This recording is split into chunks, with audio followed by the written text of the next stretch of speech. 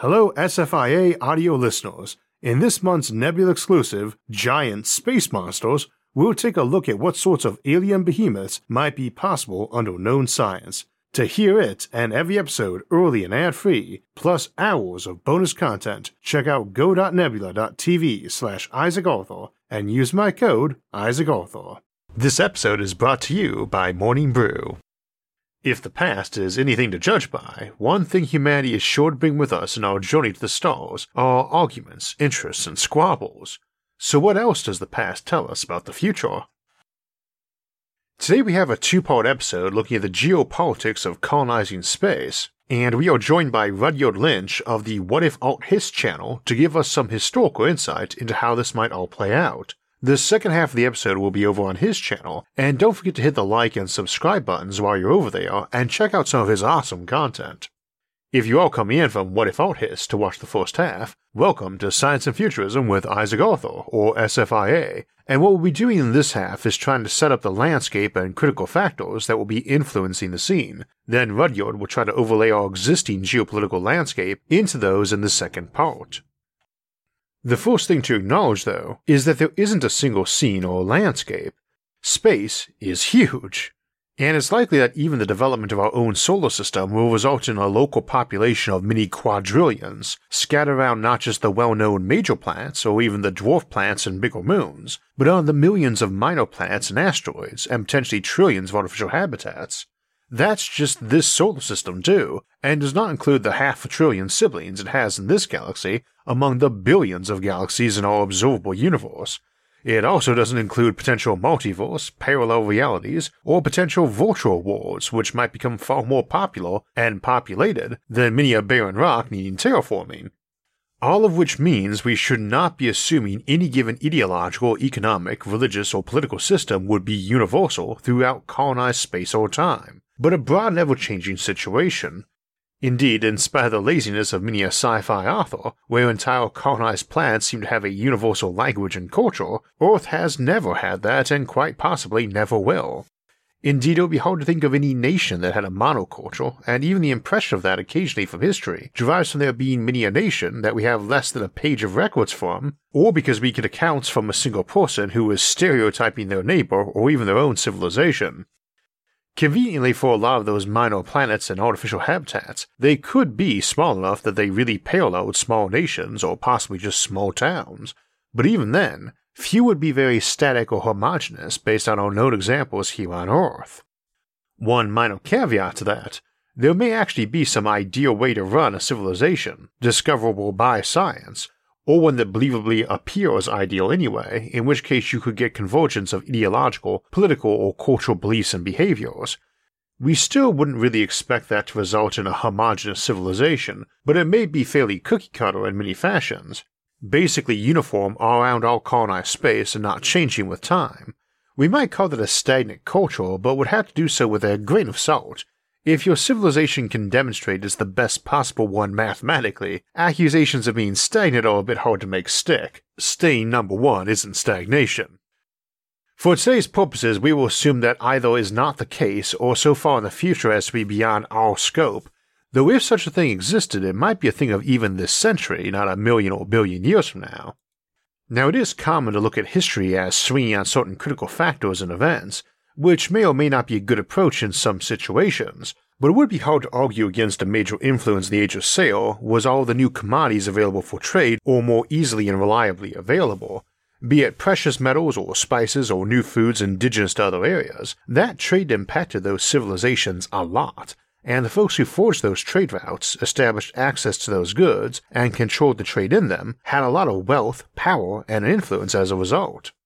As we head up into space, we expect something parallel, and while there are a host of potential trade items, the two we discuss most on SFIA as potential kickstarters for space industry and development are asteroid mining and power satellites, and which one happened first and started the snowball rolling for space development would probably affect a lot of what the character and focus of early colonization was.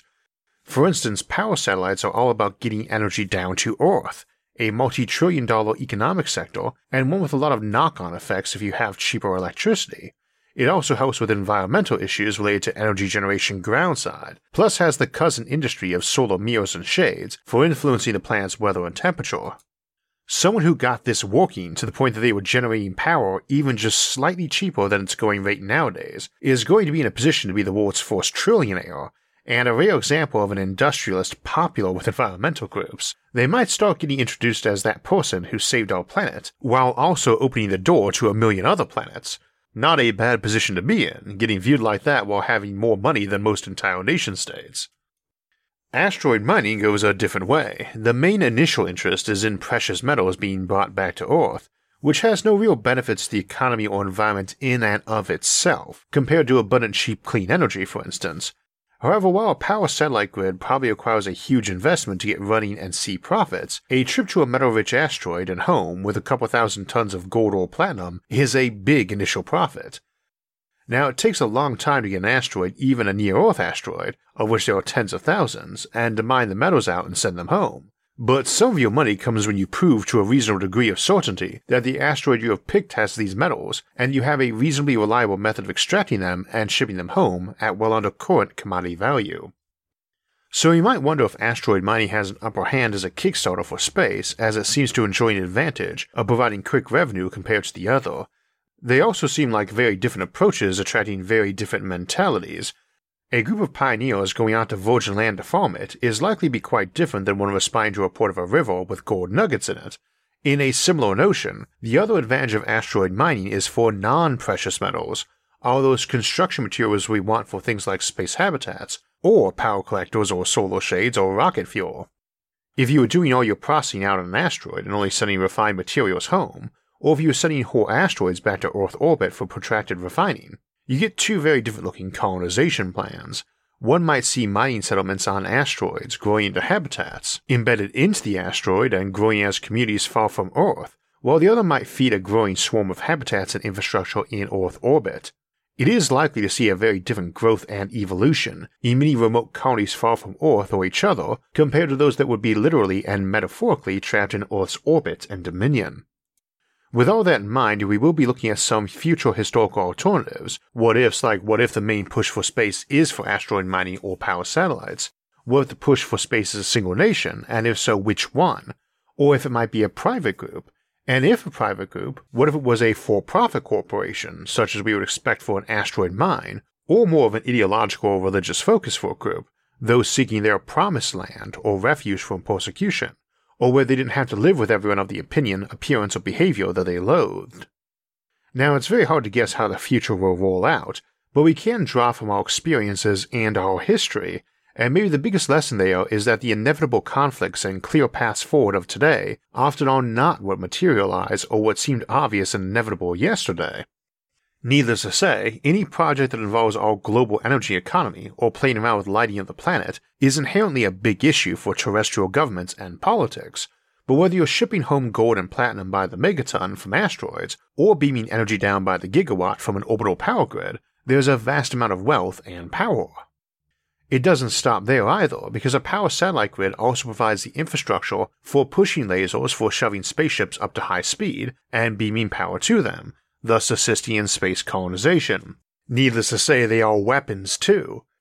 And asteroid mining also provides the raw materials for constructing that space infrastructure, for refining and supplying the fuels the ships will use, and for creating all that space, habitats, and waypoints those ships could dock to. Indeed, we even have objects called Aldrin cyclers, or interplanetary cyclers, which convert a small asteroid into a sort of hybrid spaceport and ferry, moving the cycler castle, as they are called, between worlds and having the ships dock or undock with them. So we can see some obvious sources of political power in space to motivate existing nations or groups to seek to acquire them, but it is also a good example of how those directly controlling an asset become powerful. It's not just that a nation or corporation that owns a big asteroid gold mine has a lot of cash. The specific director of that installation and the key engineers or administrators for it start becoming personally influential either inside their existing nation or group or as a new one entirely. There is no nation named Facebook, Twitter, Google, or Amazon any more than there is one for a host of powerful bureaucratic offices or issue-oriented lobbies that did not exist a generation ago, or for TV personalities or podcasters, news anchors, or editors. and yet these entities wield tremendous amounts of political power. This, ironically, is another thing to consider, because a given entity is likely to be as afraid of being usurped by internal rivals, or formerly junior allies, and partners as external enemies. What might start as a competitive rush by Country X to colonize the moon, to show up or keep up with Country Y, might later see factions in X lobbying against the effort when their governor or viceroy on the moon starts becoming too influential and powerful. If you followed American politics, for instance, it would not be hard to imagine the president appointing someone from their own party with charisma, skill, and ambition to head up a moon colony, and that person later running for president themselves and being opposed by a candidate from the other party who criticized or smeared the moon development project. You could easily imagine a given space effort, like that moon base, becoming a party line issue as a result. Things which can also involve what might have seemed minor or tangential issues, too. We don't tend to expect a sports game to be political, but we've certainly seen any number of sporting contests act as proxies for conflict down the years, or getting more popular with one unrelated political affiliation or another. We see that nowadays, and we see that way back in the original Olympics, and it certainly comes up in modern Olympics too. So we acknowledge that there is a lot of unanticipatable factors and a lot of black swans in an emerging geopolitical environment in space, and yet there is a lot which is anticipatable, again like the idea that given space programs and efforts will spawn new powers.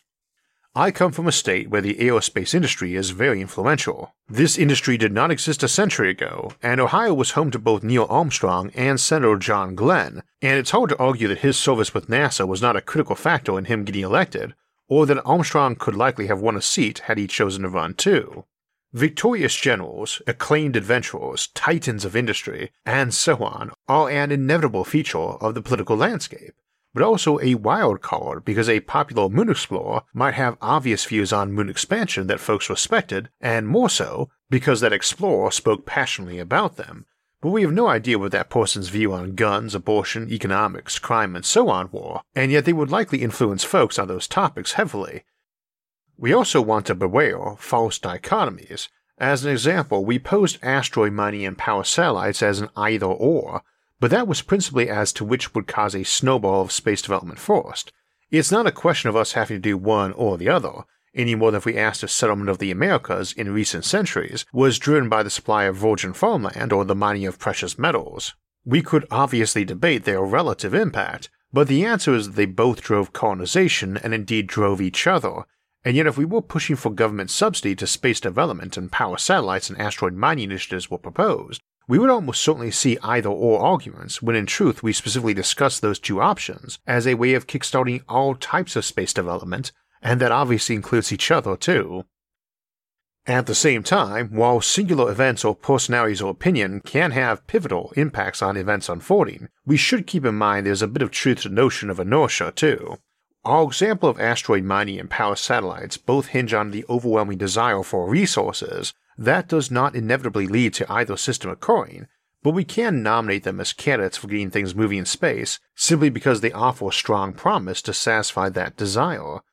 But never assume inevitability of such things either. Earth, for instance, has nearly as much raw materials, including precious elements, as all the other rocky planets, moons, and asteroids combined. Hence, if someone invents a technique for mining all planets' mantles safely and without ecological issues, suddenly asteroid mining is a thing for longer down the road because there's no real market for what they've got down on Earth. So too, power satellites would have problems if someone managed to get fusion reactors working, or even just made solar panels and batteries vastly cheaper and better for use on Earth. One new technology can disrupt that which seemed eternal and certain before, as history has shown us many times.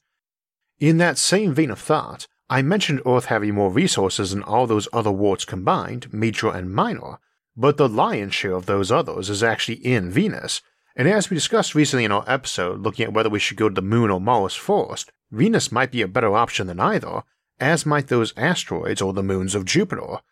Indeed, if someone gets a functioning fusion drive, even just a regular one, not something like the Epstein drive from The Expanse, then suddenly the outer solar system looks a lot more inviting because you do not need the sun for light and heat. You can make ships that can go very fast and cheap, and the outer system has so many more of the resources handy for a fusion-based economy, like hydrogen and its isotope deuterium, or helium-3, not to mention plenty of ice and water and nitrogen, which while modestly plentiful on Earth are very rare in the inner solar system. This offers a very different realm as well, because while many of the moons of Jupiter are all fairly close together and would permit quick and easy interworld trade, even with only modern spaceships, it offers something of an in-between option relative to space development, in the relatively compact Earth orbital space above an already fully colonized Earth, and a scattered asteroid belt whose millions of minor planets occupy a larger volume than all that down from the belt in the inner system: Mercury, Venus, Earth, and Mars. Each of the gas giants also has these robust collections of moons and Trojan asteroids of their own, albeit to a less grand scale than mighty Jupiter, and each represents a potentially compact collection of interconnected lesser worlds. Another thing to keep in mind though is that while we often discuss which nation or entity might colonize Mars or the Moon first, this is sometimes said as who will take control of them, and a good point to remind ourselves that even on a single planet or large moon, there is a huge amount of area and raw materials, and a huge difference in climate too. Indeed, Earth is arguably more moderate in climate, between tundra, desert, swamp, and jungle, than any of those places. A small base of a few dozen people, be it on Shackleton Crater on the Moon or Olympus Mons on Mars, while an accomplishment that would be remembered in history for a long time, does not offer any real capability to occupy an entire planet or control who else arrives. These places are huge, as capable of holding many nations as Earth is, and while science fiction often shows colonists fighting each other over bases and resources, you would probably see those conflicts going on back on Earth, where everyone's political, economic, and military might was actually at. In Part 2, we'll be trying to look at those current major players and ask how those situations might unfold. Much of what happens in the future is decided by the present, so even though this show mostly avoids discussing current events, I try to keep up on them, and I've been a news junkie since I was a kid.